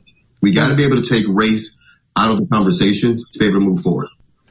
That's interesting. So, I didn't even know that existed. And when did you say that that constitution, that provision was included in the party's constitution in the 80s? I think about 1980. Wow. That's interesting. So shocking. Yeah. That's almost like affirmative action for leadership. essentially? Look, there's a long history of change in our Democratic Party as a whole within the state. I understand that. But look, it's 2022. We're moving forward. We need to be able to ensure that our rules and also our Constitution reflects where we are today. And that's why I spoke to that particular point. And of course, when you have all these subcommittees that have unilateral control over different segments of what the Democratic Party is actually doing, it doesn't matter who that chairperson is at that particular point. If those particular people on those subcommittees aren't doing their job and aren't making sure that we're moving forward with policies that are going to be effective. So overall, what this particular point plan does is make sure that our voices are being heard within the party, that our voices are being heard across the actual state, and take some of the red tape out of how we can actually get things done. Now, look, I'll be honest with you. There are a lot of folks within the party that particularly don't like the fact that I'm speaking out about this particular issue. And that's okay, because my perspective is if the shoe doesn't fit, don't worry. Don't worry. We're not talking about you. We're talking about the folks that have been in office in these particular positions on the state executive committee for years and years and years, decades, who have not been doing anything for their specific job. There are a lot of great folks on the state executive committee, some of the folks over across the state, but we're not referring to those folks. We're talking about the majority of folks that sit on that committee that are not actually doing their job to make sure Democrats are actually getting elected and turning out the vote. And I don't think that anybody can argue with the fact that we are not winning at a statewide level. We're not winning at a local level, and I think at a district level. I think that it's proven that they have been ineffective and that we need to be able to have change. And there are a lot of great groups out there throughout Mississippi that are part of the democratic process, but they give their money to the national party or they go off in splinter groups because they don't trust what's actually happening within the state party.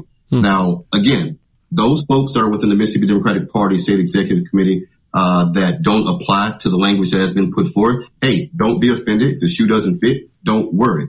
But I have received numerous emails and also text messages and phone calls regarding this 10-point plan as it's been put out, that people agree with it. Now, of course, I'm sure some may not, and that's okay. And you've heard that from national party leaders, the National Party Organization as well? They're aware of your points here? I haven't spoken with the National Party in regards to my position. Okay. Because one of the things I think you said, if I'm not mistaken, is that you'd like to see alignment of the national, state, and local level. Just about 30 seconds left. What do you think about that? Is that an issue? Look, our party at the national level is putting out messaging that aligns with what the democratic values of our party are throughout the country. What we did not see in the past 2020 election and what we haven't seen before is an active effort to get out there and talk about the issues that matter to people and actually stand up for the party beliefs that we actually believe in. There's been a reluctancy in that particular matter. That's not how politics actually works.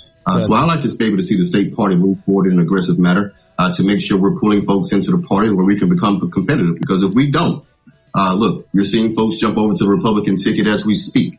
And that can't continue to happen if we're going to actually win. Gotcha. Shawoski, thanks for coming on and sharing your ideas there, and good luck to you, man. Appreciate it. Hey, thanks so much for having me back. You got it. Shawoski Young, former candidate for the Mississippi 3rd Congressional District, coming right back on Midday. And now, the talk that keeps Mississippi talking. Now, on to the real part. Dynamite! On Super Talk, Mississippi.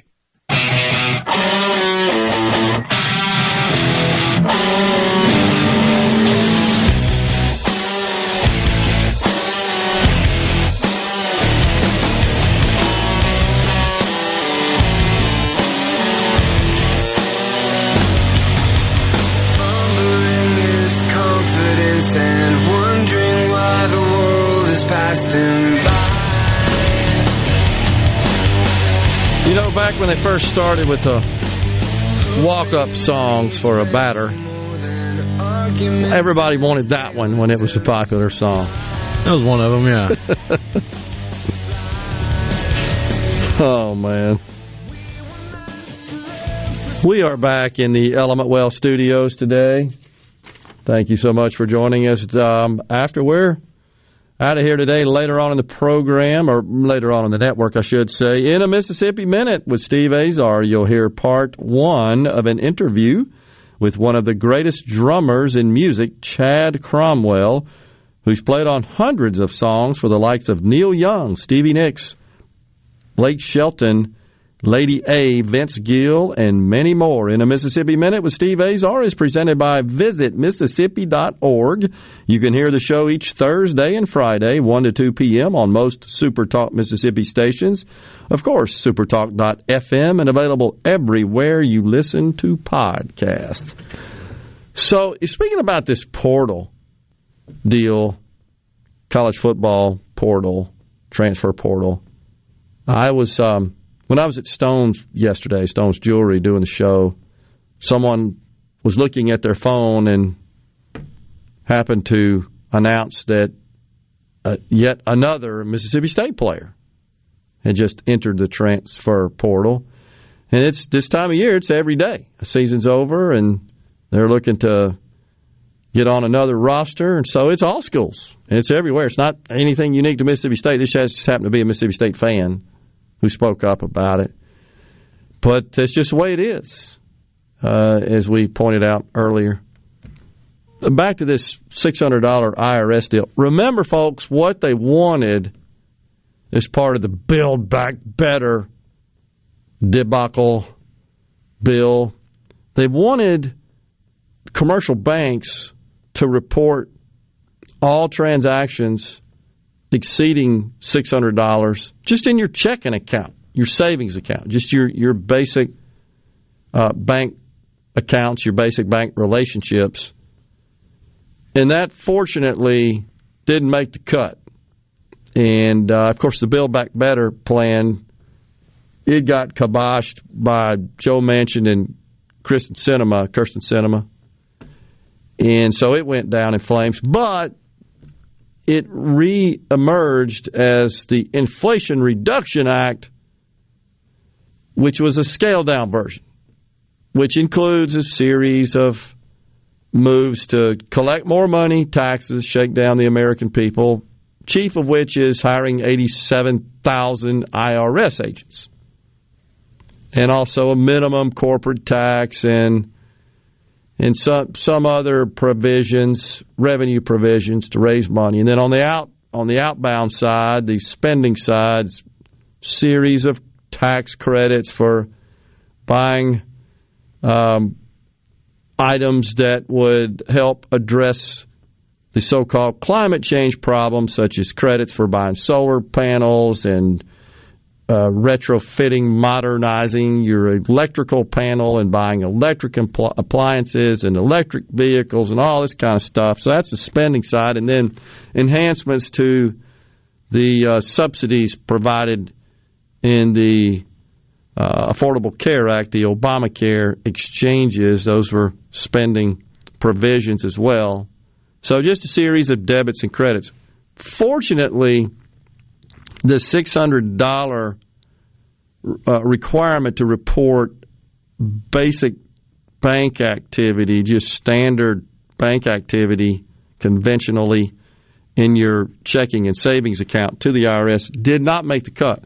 But requiring these digital systems to report $600 and up transactions did. And that's where we are, unfortunately. So Terry is right in that that's going to trigger potential investigation and audits by the IRS that will go way beyond those who make $400,000. And let's be honest, even the Democrats know, if you read anything or listen carefully to what they say, they know that most, honestly, of the tax avoidance, and in some cases, which is not illegal, but tax evasion is. Tax evasion is defined differently. It means that you are engaged in some sort of misreporting of your income and expenses to lessen your tax burden. Evasion. Some cases, some people just don't file a tax return, and all their income comes from sources where there's no withholding of taxes. Therefore, they don't bother to file a tax return, just don't pay taxes, period. Well, the Democrats know as well that most of that occurs with taxpayers or potential taxpayers whose income is far less than $400,000. Honestly, the folks that on the higher end of the income scale, they're not the ones committing the fraud and engaged in tax evasion. It's way harder for them to do that, and it just doesn't happen. And most of them have professionals who prepare their taxes who would be liable as well, potentially. Now, if you don't tell them, the tax professionals, about certain transactions, particularly on the income side, and just hide that from them because there's no documents associated with them, such as 1099s and W-2s and K-1s and all the other various reports of income required by the payer. Well, they don't know. That's a different story.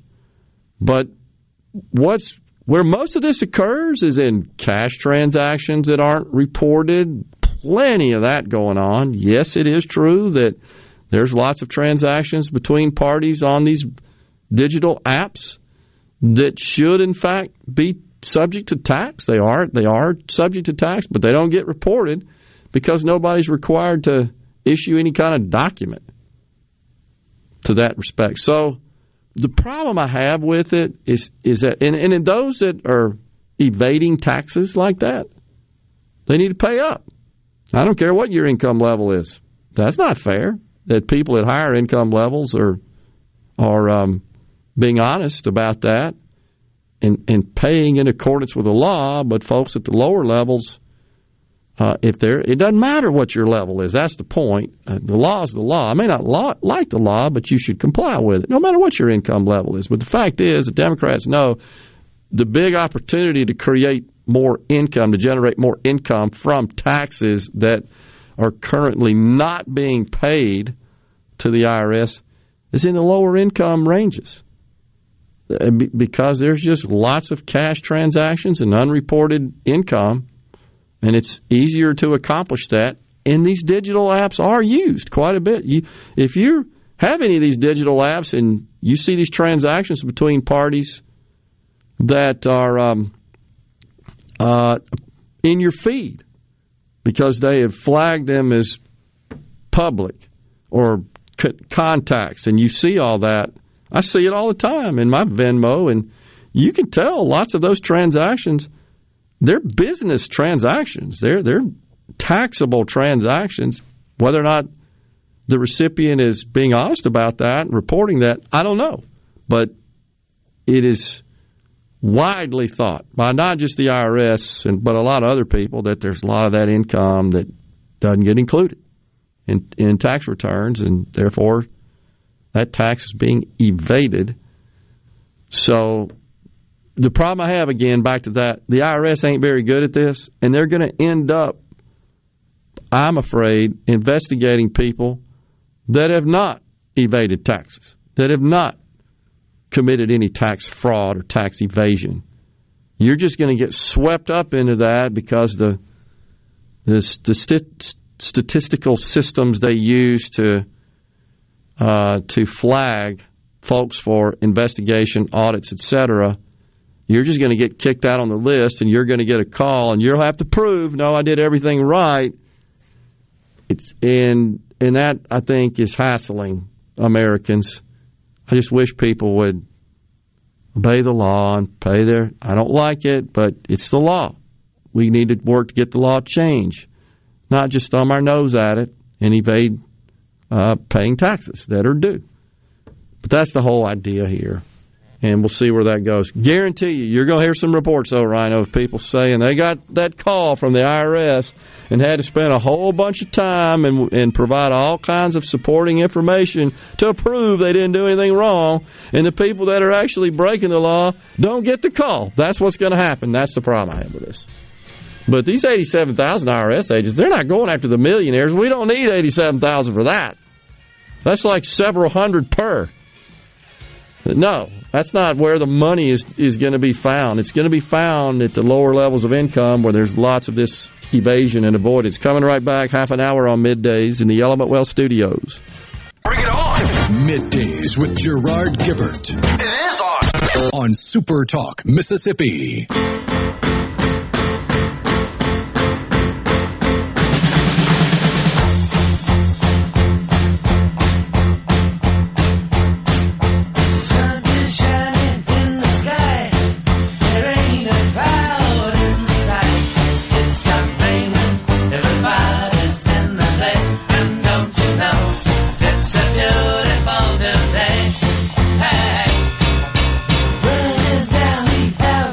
We are back in the Element Well Studios, middays, Super Talk Mississippi. So on the C Spire text line, this was from a little less than an hour ago. The Republican Supreme Court members lied to get on the court so they could overturn Roe. Why don't you extremist people like you move? I didn't know we were extremists. We're extremists. The fact that they feel the need to call us extremist tells me everything I need to know about the value I should put on their opinion, which is little to none. Oh, gosh. So you see how there's just this lack of congruence and consensus on so many things. And a whole heck of a lot of ignorance. Yeah, in our country. Terminal ignorance. But if you're pro-life, you're an extremist. I think that's what this is attempting to say here. Gerard, you hit the nail on the head. The patient has to be willing to put forth the effort to better themselves. That goes for many other situations in life, such as knowledge, poverty, and just life in general, of doing right by yourself, then blaming others for their problems. And and that's so true even of people that I call the incumbency effect. That let's talk about those on our college campuses, which tend to be the most outspoken about this.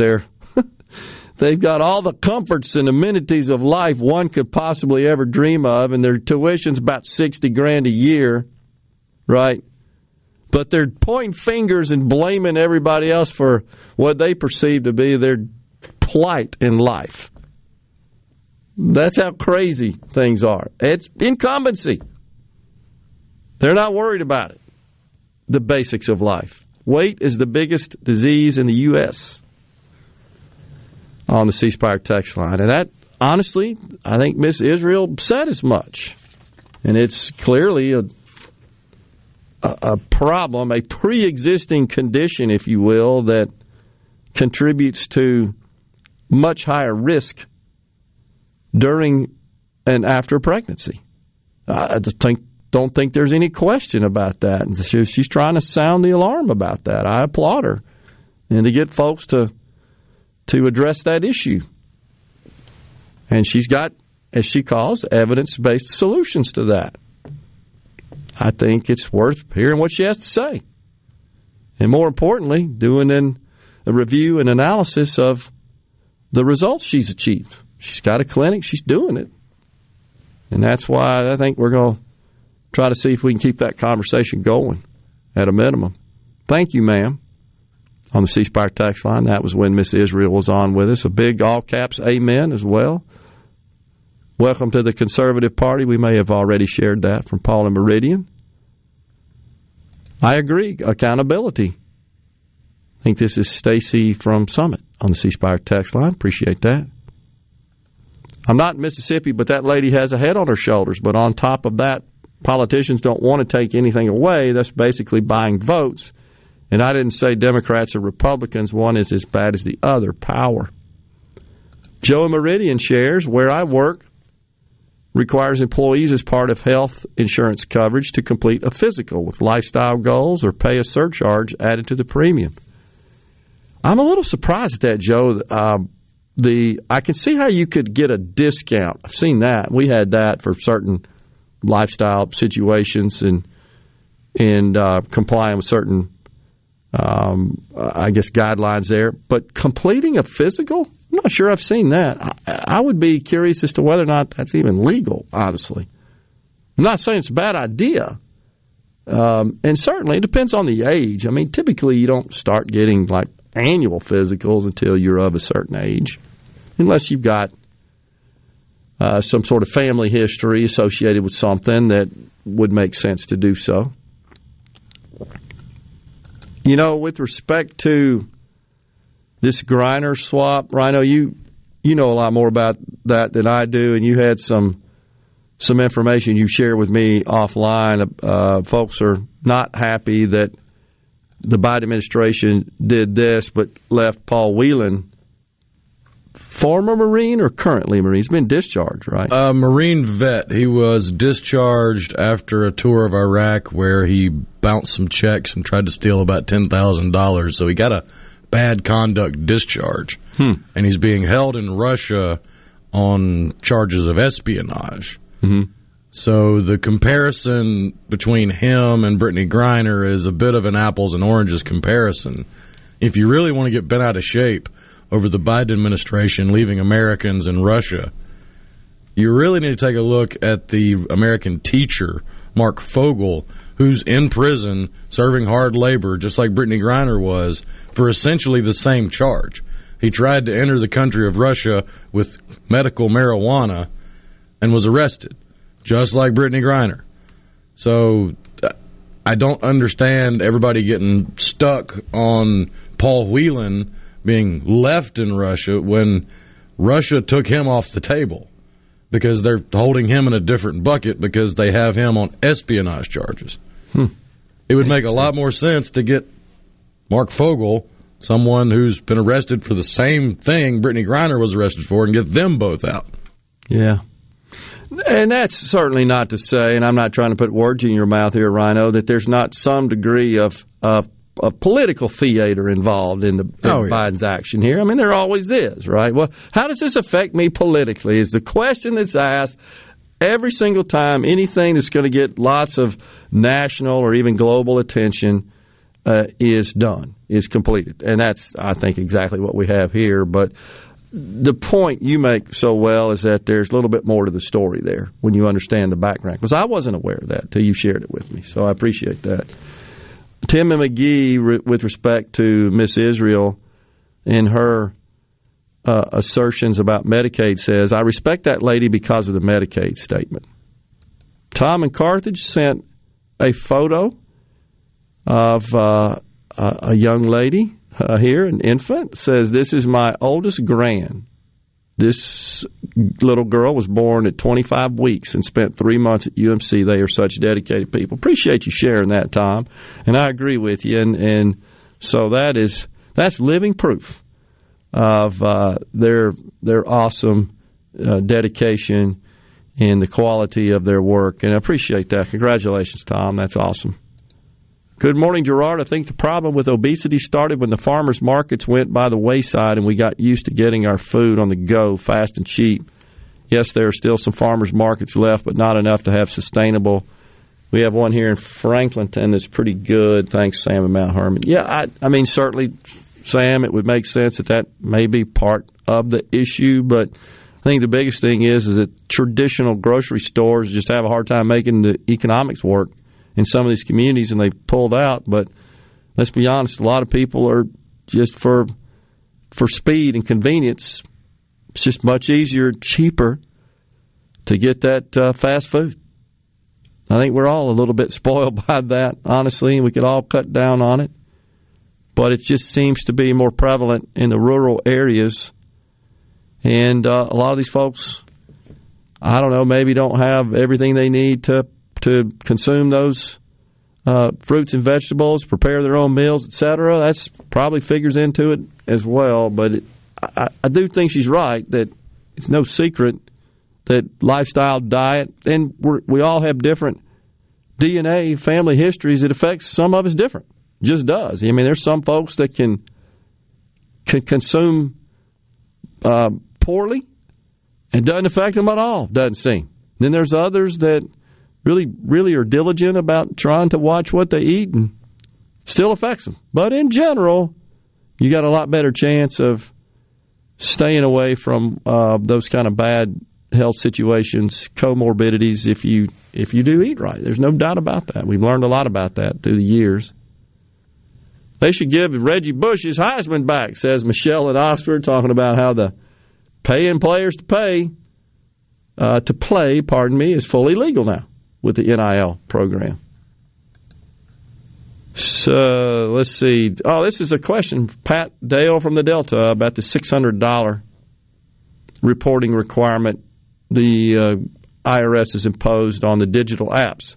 Say I do work for somebody and I'm owed $1,200 and the person paid me by Venmo. Could I or whoever just get that person to make 3 payments to me for $400 apiece to not have to deal with that mess? Sure, I guess you could. I haven't actually looked at how Venmo, for example, intends to implement this program, and it could be a situation where if it's $300-$400 payments in a short period of time, block of time, that may trigger some sort of report. I honestly don't know. I haven't looked at that, and I haven't seen the details of how that will be rolled out. I'm sure there'll be all kinds of schemes folks will come up with. There's no doubt about that, just like they do now to avoid reporting. So on the C Spire text line, we'll get to this when we come back. I'm looking for who was saying that. Let's see. Oh, yeah, Steve in Brookhaven. We'll get to his text when we return. Final segment coming up. You know what that means. Middays with Gerard Gibbert. We'll do it live on Super Talk, Mississippi.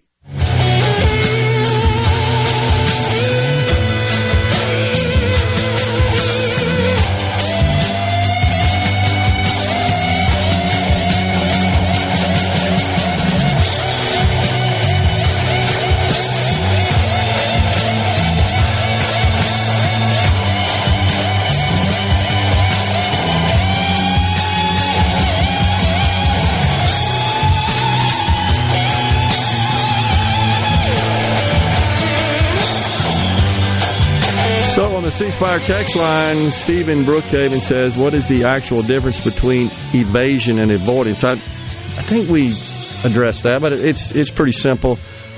Avoidance means you're just taking advantage of all the deductions and all the other provisions. You got all your gas receipts, you got all your expenses in the shoebox. Right. And anything you can do to reduce your taxable income, all of which is totally legal. Right? So, I could get into all kinds of scenarios. To Palmer Home. As an example, that's a great example. Of course, the way the standard deduction is today, it pretty much eliminated for most taxpayers the need to itemize deductions because the itemized deductions don't add up to be more than what the government gives you. That was part of the Trump tax cuts. It's also why so many people no longer pay income taxes. 60% of the households in this country don't pay income taxes. Between that and the increase in the refundable portion of the child tax credit and the earned income tax credit, all part of the 2017 Tax Cuts and Jobs Act. So that's the difference. Evasion is when you're engaged in some sort of financial activity that is just not reported to the IRS. Let's say the sale of an asset, for example, where the proceeds and the profit on that sale is subject to tax. Or you're working and you're receiving, this is the biggest situation, you're getting paid with cash. And whoever's paying you is not sending you a 1099 as they should, reporting that to the IRS and to you as taxable income. And so it's off the table, out of the scope of the radar, and therefore you don't report it on your tax return and you don't pay taxes on it. That is tax evasion. Another honestly blatant form, and I know some people like this, you just don't file a tax return and you just play the odds that the IRS doesn't come calling, even though they've got information in their files that says you got W-2 income, you got 1099 income, you got K-1 income, and they just ain't got enough people to pursue it, and you just take that risk that you can continue to do so with impunity. So that's the difference. But anyhow, so Steve here goes on to say taxation without representation is against the law. However, that's what the federal income tax is, an unconstitutional theft of income by the Fed. Now, I know a lot of folks feel that way, and that's a deep discussion for a whole nother day. But fact is, it is the law. Whether or not it's unconstitutional would require an opinion issued by the Supreme Court. And maybe they've done it before, Rhino. I don't know. So I asked the question of Steve, have you considered filing a lawsuit since you believe it's unconstitutional? He says many have. I'm not familiar with them. You may be right. I'm just not. But we're all basically being shaken down by a bigger gang called the IRS. In all honesty, they have entirely too much power over the people's income. Well, we've certainly discussed the extension of power and, honestly, the abuse of power across the agency spectrum. Most recently, the landmark case that involved West Virginia suing the EPA because the EPA was acting in an unauthorized fashion according to the Supreme Court.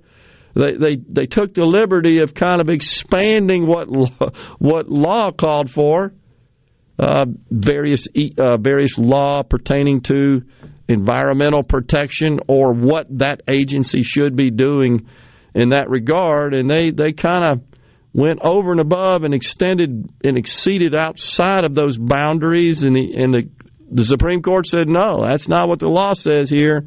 You're acting in an unconstitutional fashion in that respect. And so that was a landmark case. If that's the same case with the IRS here, look, I loathe the IRS. I've had one issue with them before. I think I may have shared that where they said they had money that I'd sent in, but no tax return to a company and shut down my investment accounts as a result. Not because I hadn't paid. I paid. They just didn't have any tax returns. Well, that's on them. I had proof that I sent them. They just couldn't find them. This is back before you had e-file. So, and there's gazillions of examples, right, where they do have a tendency to bully a little bit, and they go chasing rabbits. No doubt about it. That's a problem. But the tax law is a tax law, and in my opinion, folks ought to comply with the tax law. Avoiding taxes, minimizing taxes, have at it. I'm in there with them. I don't want to pay any more than I lawfully, legally owe, and I hope other folks do the same. That's where we are. We'll talk about that maybe some more later on. Appreciate the conversation there, Steve. Had some other texts we couldn't get to today. Apologize for that. But we are out of time here today in the Element Wealth Studios. But we're going to be right back in here tomorrow at 10 o'clock on middays. Until then, stay safe and God bless everyone. The red, white, and blue.